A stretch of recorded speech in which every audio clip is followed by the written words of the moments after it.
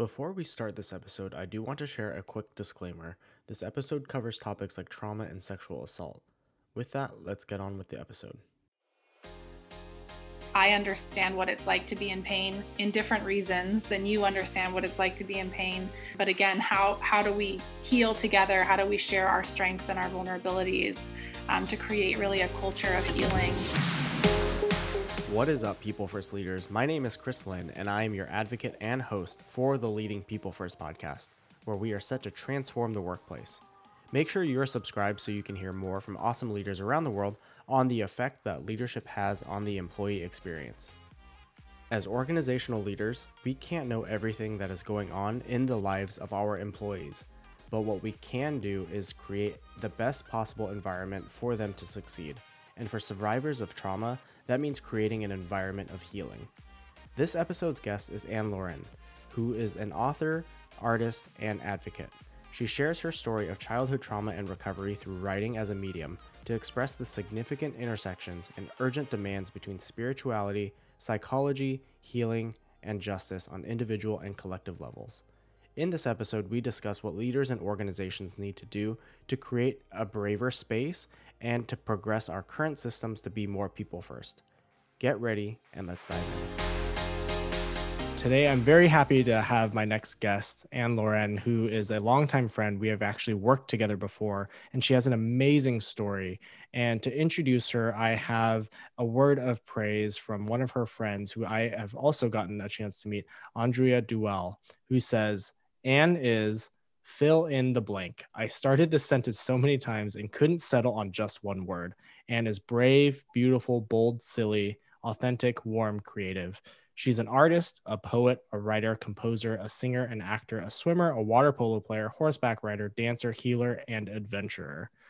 She's my friend who loves me unconditionally and knows my soul, and is a wayfinder who quests for truth, self-actualization, freedom, and justice. I used to worry about Anne when her quest would take her in a direction that I wouldn't take, and when she made choices that I wouldn't make. But now I draw strength from Anne's conviction to live her own authentic life. So welcome to the Leading People First podcast, Anne. Thank you so much, Chris. Wow, I'm going to ask Andre if I can use that for my bio. That was beautiful. I know. I loved it so much. I'm like, oh, I do not have to come up with an introduction now. It's perfect. So, to start off, again, I want to take note that this is going to be an uncomfortable conversation, especially for those who may have had or lived some of the experiences, as well as those who have not, who don't know how to have some of these conversations. I certainly have not had a conversation in this setting like this. So I may fumble, I may, I will be learning. And so to start it off, it's important that we understand what kind of space this is. And Anne, you made a distinction right before we hit record about the differences between a safe space and a brave space. So can you share the differences between the two and what kind of space we're holding today?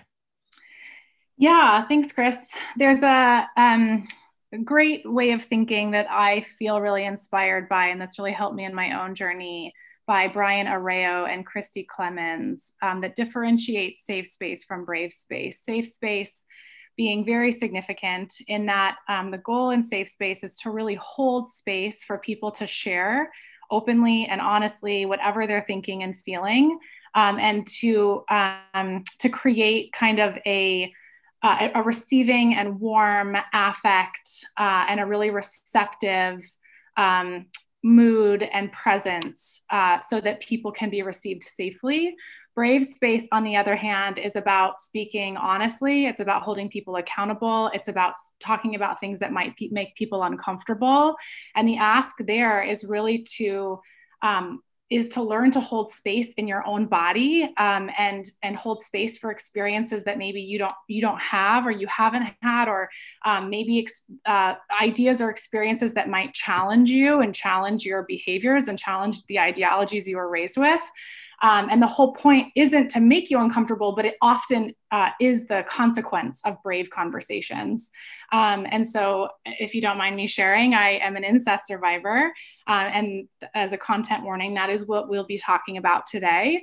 And so, Chris and I are going to hold brave space to talk about uncomfortable things. And I ask you, as a survivor, to try. I know it can be very uncomfortable, whether maybe because you've had this experience, or even if you haven't and you're unfamiliar with it. Try to really hold it in your body, engage the conversations with various parts of yourself, and let it move you. It should be uncomfortable. This is not a comfortable topic, and it should hurt. It should hurt to talk about it. And the point of holding and hurting is to heal. And so I ask that you heal alongside of me during this conversation. Beautiful. Thank you. And I appreciate and just your willingness to be open and coming here to talk about it, because again, it is, I know how difficult this can be in certain situations, and not everyone is comfortable with sharing. And you've certainly had a long journey to get to where you are today, to be maybe not, I don't know if you're fully open or, more open than you were before, especially when you and I had first met, maybe 4 or 5 years ago at this point now. But I want to thank you for that. To kind of start it off on uh, on a inspirational note, you and I talked last week. So what has inspired you in this last week? I want to kind of bring us to a place of inspiration as well. What has inspired you this last week? Yeah, I love that question. So I'm an author, and I share my story in order to advocate for the end of sexual violence, especially against children, and to raise awareness of sexual violence happening in the home. Because hashtag Me Too went viral back in 2017, but incest and violence within family systems was basically left out of the media's coverage of that conversation. And children are actually the most vulnerable to sexual violence, because one, they're the most accessible, and two, they're the least likely to tell. They're the easiest to manipulate. We know from perpetration behaviors that perpetrators intentionally choose people who are vulnerable, who won't tell, and who they can get away with their acts of perpetration. So children are super vulnerable. So I published a piece on the Bold Italic, which is a Medium publication out of San Francisco. And it was about a swim that I did with my best friend, Tiffany, in Aquatic Park, and how healing swimming in really frigid, cold water is as a survivor, because it really forces me to be embodied. Which is really healing for me, because I spend so much time disembodied or disassociated or depersonalized, the psychological community calls it, which means I spend a lot of time kind of spiritually hovering over my own head, observing the world and observing my life, because my body doesn't feel safe. So in really cold water, I don't swim with a wetsuit. It forces me into my body, because my physical cues are the only way for me to know when I get too cold and need to get out, and how healing that integration is. And I published that and sent it to my swim community, and just got the most beautiful reflections. I sent it to them asking the question, how has the ocean healed you? And I got so many responses from incest survivors who were sharing for the first time what happened to them. I got responses from people with mental health issues that use the water as a place to just hold them. It's just it was such a common narrative that the ocean is so healing, that kind of Mother Nature can really mother us in the way that we weren't mothered, and really hold us and care for us. And I was so inspired, one, to know that my horrific history can really help shape the healing the healing narratives of others and draw that out. But also that people were just so willing to share with me, a total stranger, how my writing moved them. Yeah, that was a beautiful, beautiful piece. I reread it this morning, And I guess I'll get to that question right away. I'm jumping ahead in my questions, but um, you know, that's one thing that I have really enjoyed has been your writing. You have, or I should say for me, it's incredibly immersive. It allows me to get a glimpse into how you are feeling mentally, physically, and emotionally. You pull all those things seamlessly into your writing. And yet it doesn't feel overwhelming to me. Like it makes me like super uncomfortable that I can't keep reading, right? It makes me a little uncomfortable, but not like, oh my gosh, I have to like put this down, can't read it anymore. So how has writing helped you heal and build this network of support and community? Yeah, I love that question. I mean, first of all, thank you for reading the piece. That really honors me. Um, I started sharing my story. So I had, like a lot of incest survivors, I repressed my memories as a child, so I forgot what happened to me. It's called betrayal trauma theory, and it's the idea that I can't, as a child, I couldn't hold the parallel reality that my father was both my perpetrator and my provider. And so my subconscious buried the violence, the memories of violence, so that I could survive essentially and depend on this violent person for support. So I by 22, I was catatonic. I couldn't function from the unprocessed weight of memories. And then by 24, after some years of therapy, kind of finding financial independence from my family system, the memories resurfaced. And pretty quickly I told my micro community. So I just told my friends. I was a hot mess. Like, they knew there was something wrong. We all knew there was something wrong. We just didn't know what the cause of it was. Mm-hmm. And so it almost felt celebratory when I found out. It was like, oh my gosh, finally I have an answer. And now that I have an answer, I can actually solve this problem and like recuperate my health. So I've been doing that for 10 years now, like really immersive, intensive healing work to get to like a base level of functioning.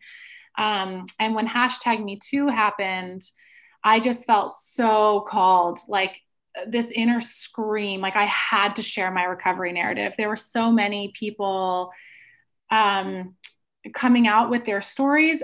And I just felt like there was not a strong enough narrative, at least covered in the media, around recovery, around the possibilities of recovery, around modalities for recovery.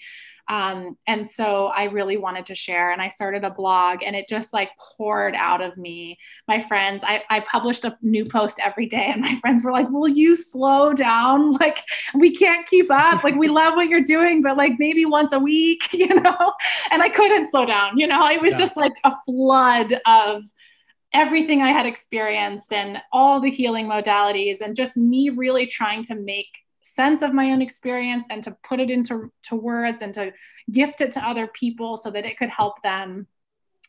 And then I've just been really surprised at how naturally and organically it's grown. I mean, it's grown slowly, but eventually survivors wanted to publish on my blog, so I opened it up to others. And then I started being asked by other people to publish on their platforms. And then I started reaching out to kind of the big magazines. So now I'm published in Yes Magazine, Elite Daily, Arcadia, Miss Magazine, and shared my story there. And it's been really beautiful how, the incest survivor community is definitely, I think, a bit hidden, even within kind of rape recovery networks. But we're strong and we're present and we're possible. Like, there are so many survivors who are creating really awesome things, from art programs to publication programs to retreats. There are some organizations that are like specifically focused on childhood sexual abuse survivors, and I had no idea. So the more I started writing and the more I let myself be seen, that the more these resources became available to me, and these amazing people who were either survivors or allies of survivors, I was able to connect with them.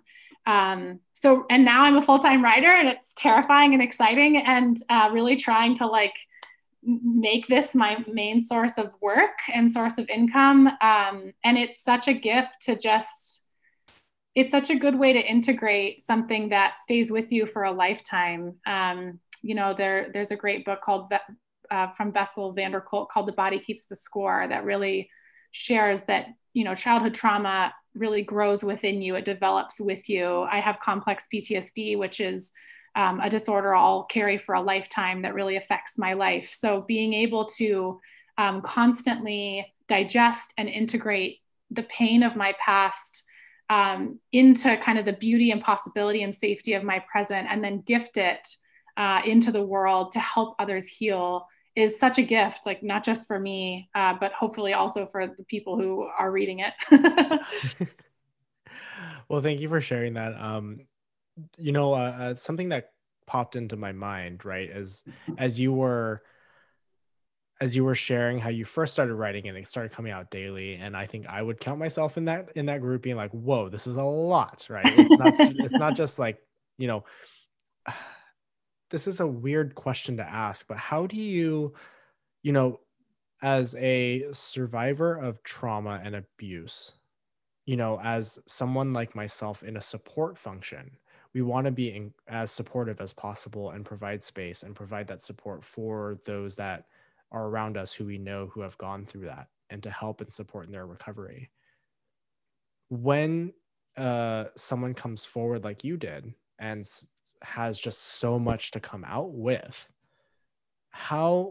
is there a balance that needs to happen between survivor and the supporter, right, in this case? Because again, someone like me who might feel overwhelmed and A, just not know what to do, but B, like, we want to encourage you and are happy for you that you're able to come out and share, but at the same time, like, there's so much information and emotion coming out that we don't know how to handle it. So is there a balance there, or what is an appropriate thing for someone like me in my situation to move forward with, if whoever's listening may have to have that happen in their lives?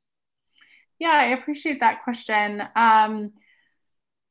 So I think that in my case, and in a lot of survivors are not a monolith, just like any other marginalized population. So I speak for myself. I don't speak for everyone. But in my case, I held in so much for so long that, like, when it was time to share, it all came out all at once. So learning how to self-regulate was something that continues to be a part of my healing journey. And I had a lot of people in my life, just like you're saying, who didn't know how to handle it and kind of just ghosted me, just went silent. Mm-hmm.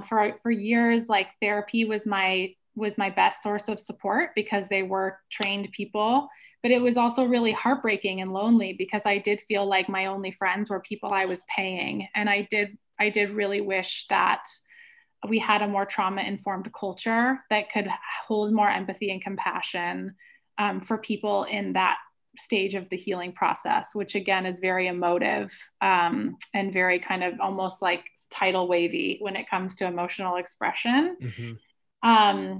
I think it's also important to note that developmental trauma has lasting physical brain trauma on the limbic system, on your kind of survivor parts. And so survivors are naturally often going to be more sensitive. They're naturally going to be more emotional. They're naturally going to be kind of more trigger sensitive. So I think the best way to hold survivors in safe space and allow them to just share openly is to become trauma informed. So a lot of my support people are survivors who have done the similar work as me. And there's, a real gift in not having to educate, and then there are people who are really willing to learn. And that's really awesome. Like, I feel really grateful for the people who are willing to listen and willing to learn and willing to hold space for me.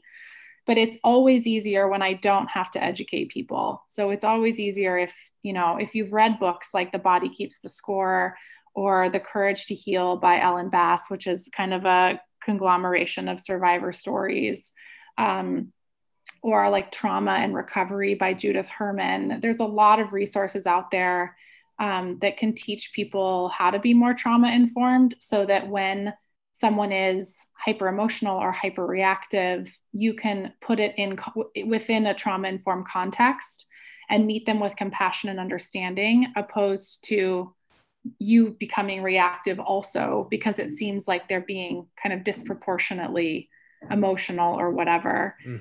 You can start to kind of make the connection to be like, oh, I understand why this person is triggered by this particular power dynamic, or like what that person just said, like how that felt maybe a little icky to me might feel really icky to that person. And so the survivor doesn't have to do all the work or explain herself or himself or themselves. So is that helpful? Yeah, absolutely. That really makes a lot of sense. And that education is, as you said, very important. Because I think that the more we learn, the more comfortable we get with it, right? Yeah, it just normalizes it, right? Like we start to understand, and it becomes more of a I find that people can be so compassionate. I sprained my ankle once and had like crutches for a week, and people were so accommodating and so compassionate. And I remember wishing I could like wear a sign that says I have PTSD, and like people would know, and then they could like show me the same amount of compassion. So what's so exciting is like trauma informed literature and resources and theories and trainings are becoming really popularized and really accessible. So if you can just Google trauma informed videos or trainings, and there's even free resources out there. The more trauma informed everyone is, not just for others, like for yourself, all of us have experienced trauma, and to the degree of which we've experienced trauma is different. But especially in America right now, or in the world right now, there's so many trauma dynamics being played out in race, in gender, in in sexism, in ableism. There's so much trauma in the world. And so the more we're all healers for ourselves and others, like the better we're all going to heal together. Yeah, I love that. Yeah, if we can come to a place of healing and that understanding and compassion, it would make such a big difference, because I'm hearing a lot of parallels to what you're saying around holding space for those who are survivors, with those who have been marginalized or oppressed in other groups, like people of color, like the LGBT community, right? So that there's a lot of parallels to draw from that, and I think that that's incredibly important. And compassion and empathy is that kind of common thread. Yeah, I really love what you just said. My own experience is that our pain can really bind us together and help us fight for these common causes. I really love Kimberly Crenshaw's intersectionality framework, that really, again, kind of holds the complexities of various types of discrimination individually and systemically. And that, I really hope that, opposed to our pain being sources of division, that our pain can really be a sources of communion, that helps us to say, like, I understand what it's like to be in pain in different reasons than you understand what it's like to be in pain. But again, how do we heal together? How do we share our strengths and our vulnerabilities to create really a culture of healing, opposed to what I think we're in right now, which is just really like a culture of survival and pretty deep oppressed dynamics, which I think we need to break the cycles. Yeah. I love the way that you frame that, right? It is evolving from a culture of surviving to a culture of healing, because that is something we absolutely have to do. Mm-hmm. There's healing that needs to happen from so many angles, even though, again, if someone may not have experienced trauma to the extent that you have, there's still healing that needs to happen. And there's also healing that needs to happen between people. Yeah. Right. And again, this is something that I really love about you and your work, is that you're not only helping others heal and from their trauma, but you're also, again, raising awareness, educating those of us who had no idea. And you are creating these communities. And this is why I think you're a great people first leader, because you have this mindset of healing and growth and understanding of others and their own pain. So what does it mean to you then to lead people first? Yeah, I think that my experience has really taught me the importance of honoring people's needs and people's desires and the wholeness of someone's nature. Being an incest survivor makes me a very complex person. What complex PTSD does is it actually splits your consciousness, it splits your brain into kind of a variety of people at different phases of the trauma. If you have unprocessed trauma, unprocessed memories, then you end up holding kind of almost like a number of inner children inside of your own body. Mm-hmm. And you have to constantly manage this like internal family system, as some psychologists call it. I forget who came up with the term. And it's a lot of work. And so my experience in corporate America, for example, it was really complex because there's an expectation in kind of traditional professional environments that I would leave my personal problems at home and come to work and just be a professional and get my work done and go home. The problem is I can't leave my brain at home, and I can't leave my body at home, and I can't leave all my parts at home. Like they all come with me. Mm-hmm. And because a lot, the systems of corporate America are still very patriarchal. They're still very kind of white and male dominated. The hierarchies, because I was raised in a white kind of supremacist patriarchal system, the hierarchical power structures were very triggering for me. And it was never a place I felt safe. And because I wasn't allowed to bring my problems to the workplace, I also had no one to share that with. I couldn't talk to people about the fact that I was managing this really intensive recovery process while losing my whole life. Like I lost my family, I lost my mind, I lost my health. Like I lost absolutely everything. And was really just trying to make ends meet and pay for my healing process, because the medical system doesn't support mental health financially in so many ways. I had insurance, but I was still paying for most of my support out of pocket, that I was just managing so much. And I had no one at work who could really support me and help me because of what I think are kind of profit first or business first dynamics that have ruled corporate America for the last however many years. And so being people first is all about really holding both safe and brave spaces for the wholeness of every person in the room, for the intersectional complexities that every person in the room may present. Even the person at kind of the top of the privilege hierarchy, right? Like toxic masculinity is, no one is born toxic masculine. Like that is taught to people. Mm-hmm. Ignorance is taught to people. Like our educational system is very broken, and it does not teach people well. And so we are all victims of this system. And we have to teach each other, and we can do that in safe space, and we can do that in brave space, and we can do that in spaces that say that the whole person is dignified, the whole person is holy, the whole person deserves to be here. And in fact, there are lots of studies done that show, or that have shown, that the more kind of we have these whole people showing up to workplaces and being honored, the more productive we are. Yep. Because we want to be, because we feel seen, we feel heard. Like I will honor the fact that I have a disorder and a disability, but I will also honor the fact that I am immensely creative, that I have a red flag brain like you have never seen. Like I have been tracking perpetration patterns my whole life, and I can point in the room, I can tell you just before anyone even talks, like by body language and by energy, like who's the alpha. I can tell you, who's going to be the problem, like who's going to be, I can tell you, because my body is so tuned to these dynamics. And those skill sets can be so important in a professional environment.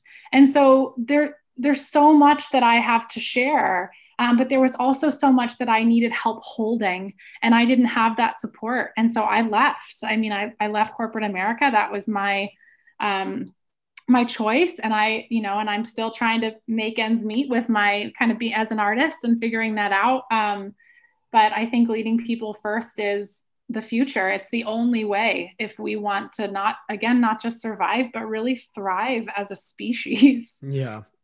Well, to really show just your leadership capability, I'll read something that Christopher Moreland shared with me, who said, Anne is a servant leader who nurtures talent through her empathetic, confident, and encouraging demeanor. She knows how to challenge people while understanding their limitations and context. Anne is efficient, but not pedantic. She creates clear policies and procedures for routine tasks to enable more time for creativity and reflection. So, when we look at the just I mean, I had this down as a question, but I mean, you essentially answered it. But the thing that frustrates me has been, and I'm sure you can hear it as well, are those executives or those managers who are like super cost conscious, and they put the bottom line over their employees, and they say, well, why is it our responsibility as a company, or why is it my responsibility as a leader to fix or support like something that they see as a personal problem, right? Like you said, like that side outside of work. And so how do we get to that space? Because I think you've already outlined the benefits, is because when you do allow that person to fully come to work, that it creates a space for them to be able to not only heal, but feel safe to actually do the work that they need to do. Mm-hmm. But how do we get there? Like, how do we start shifting to creating those spaces? Yeah, I really appreciate you just first kind of calling out that attitude, those ideologies, those people, those narratives, because that's so true. That is kind of a block in our progress. And I think that the personal is the professional, just like the personal is the political. Like that's like a feminist rant from the 70s Yeah. that is still true, you know. And again, I think the advantage of being an advocate and an incest survivor is that everything for me is so personal, and that I have to always bring all my persons to the table. And really, I think, unfortunately, the we have to meet people where they're at, in the sense that if they feel if some leaders feel that they need it to be proven to them that holding safe and brave space within professional environments, creating spaces for the whole person in a professional environment, is going to benefit them, if they need data, like more and more so, we have that data, right? Yeah. We have the data that more diverse cultures are benefit business. We have data that a 4-day work week benefits efficiency. We have data that suggests that more women in the workplace, right? Like more female leaders makes businesses more effective. If people don't want to believe the data, if they want to stay kind of heads down and rooted in their own principles and pedagogies, like there's a conservatism in that behavior that we may not be able to shift. And unfortunately, we have to be realistic about that. And hopefully, like there will be someone else who's a leader in the organization who will then continue to promote more diverse thinkers, more progressive thinkers, in order for this data to be revealed in that particular business. That what we'll start hopefully to acknowledge and to notice is that these kind of traditional ways of thinking, behaving, acting are limiting us. And if you are going to stay rooted in those systems, then you are not going to be a leader because you're not helping anybody. Yeah. You know, you're not helping the business. You are restricting the business with your antiquated beliefs. Yeah. And so we just need people who think the way we do to keep getting higher and higher and higher on these kind of professional unfortunate hierarchies that still exist, so that we can shift the system, you know. Yeah. And I mean, the current president administration has been such a good reflection of that, at least so far. Not to make this political, but the personal is political. Yeah. Well, again, it's such a good point, because we have to, like, these systems and ways of thinking are outdated. They stem not only from a patriarchal culture and system, but they also the system itself is comes from the Industrial Revolution. That's over 100 years old at this point. Like, in what other, you know, kind of industry or way of working would that be okay? Right? Everything evolves, everything progresses, everything gets better over time, except for this like one way of thinking, which has perpetrated our, is that even the right word? Perpetrated our society. So we have to find ways to move beyond that, because it's only serving one group and one type of person. And so we absolutely have to allow for more voices to move forward and help us move forward. So I thank you for bringing that up. Yeah, I also think it's an illusion to believe that like white supremacist patriarchal ideologies actually serve white men. I don't think they do. I think that it gives them an illusion of control and an illusion of power, um, and puts kind of control and power on some pedestal and says like this is what it means to be human, and this is kind of the highest form of flattery, or the highest potential for fulfillment. And I don't think that's true. Yeah. And so like connection, authentic human connection, I think, and really authentic self-expression, I think are really like, and safety are like the foundations of happiness. Yeah. And so if you're taught that wealth and power and control are going to make you happy, are going to fulfill you, and then you get there and the rest of your life, the whole point is for you to just maintain it, that does not sound like a happy framework to me. That does not sound like a fulfilling or a thriving or a healing framework. Yeah. That sounds like everything counter to that, you know? So the whole system to me is fostered under these delusional principles, that I think that kind of re-educating through healing, through remodeling, deconstructing and reconstructing is going to help us really recreate the system in a way that we've never experienced before. And that's something as a survivor that I really like to talk about. There's a lot of reclamation language in survivor culture that like you have to reclaim yourself, and I can't relate to it. I've been abused since I was 2 years old. I've never had a self. I've never known a self like that isn't sick or that isn't a survivor. Like for me, it's not about reclaiming anything. It's about creating something for the very first time.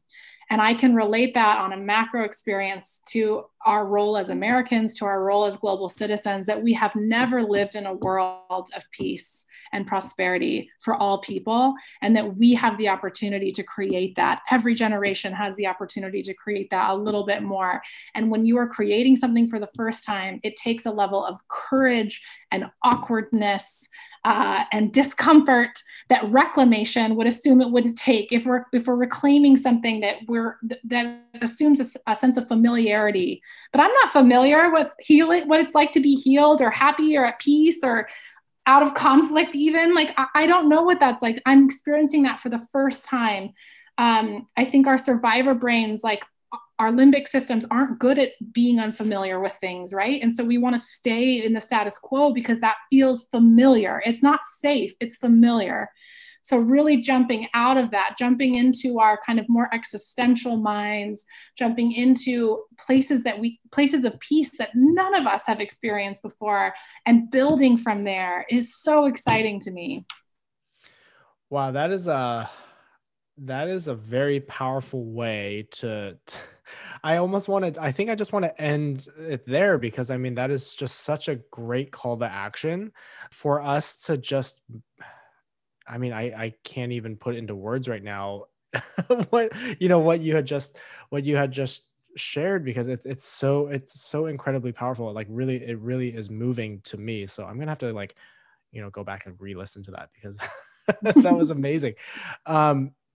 So, I mean, as we close out, what is the impact that you want to have on those that you lead? I appreciated Andrea's reflection in the beginning of her observations of me. Is I want to be the brave one at the front of the pack, just doing all the crazy things and taking all the crazy risks and showing people that it's possible. I think there's this old again, kind of feminist framework that you can't be it if you can't see it. And so we really need models and we need pioneers. And as much as I like sometimes hate that in myself, that I am like always the one jumping over cliffs to find new ways of doing things and to create new ideologies and to explore unexplored territories. To me, that is the only way to survive, because I'm so triggered constantly. I feel so unsafe in the world because everything is really a reflection of white supremacist patriarchy. So few communities or ideologies are free of that reflection, that for me, the only option is to pioneer a new path. So I feel very comfortable in that role for the most part, of like kind of being alone and like being a solo explorer and like just clearing out the bush so that people have an easier way to get through it behind me, so that there is a road created for them that they can walk. Recently, I was on a road trip. I moved from Seattle to San Diego, and I was driving, and I was feeling so grateful for how all the people that build those roads so that I could easily drive from Seattle to San Diego. And I just want to be the road builder so that other people can just like breeze along through, like healing, especially for incest survivors. There would be a clearer path and a clearer road, and it will be more accessible and it will be easier to access. And maybe at some point healing will even be enjoyable, like not my experience, but that's what I want so much for other people is really to just pave a path that makes this leap from kind of, again, survivor functioning or their survival mind to kind of the thriving, the existential, the peaceful, the fulfilling mind, that an experience that road is paved and clear and easy and maybe enjoyable. Ooh, I love that. And I think you certainly are doing that. You're bringing community together. And I will close on Robin Imholt's praise for you, because I think it very much embodies what you just said. And Robin said, Anne is a force. She's incredibly determined to live her own life, and the way she embraces change is inspiring. She has changed career paths multiple times when she discovers that a current job is no longer serving her. And I think we need so much more of this in people. She talks about topics that are hard to discuss, and she probes you to think deeper about your beliefs and responses to various things. So many people want to live this way, but Anne truly does. She's inspiring, and I'm honored to call her a friend. So, Anne, thank you again so much for coming on the podcast. What do our listeners need to do next? That's a great question. I mean, I'd love for you to read my writing. You can find me at annemlauren.com. That's ANNEM as in Marie, Lauren, LAUREN.com. If you want to learn a little bit more about at least my experience with incest and recovery. There's also a resources page on my website that you can find other resources to learn more about, being trauma informed and whatnot. Otherwise, I just ask you to educate yourselves about childhood sexual violence in particular, but also about trauma-informed theory, trauma-informed living, and to commit to healing. We all need it. So committing not just to healing ourselves, but being healers for each other.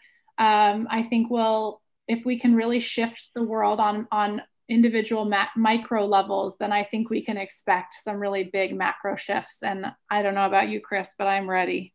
Oh, I'm so ready. Well, Anne, the pioneer, thank you again so much for coming on. It was a pleasure talking to you again, and we will talk to you soon. Thanks, Chris. Thank you for tuning into this episode of the Leading People First podcast.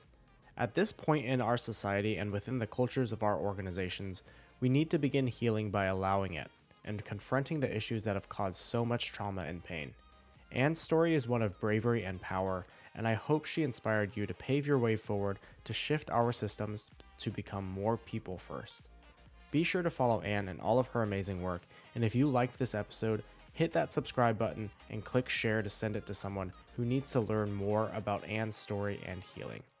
Let's keep this conversation going by telling me what you learned or loved from this episode on LinkedIn or Instagram. Thank you again for tuning in. Keep leading people first and stay awesome.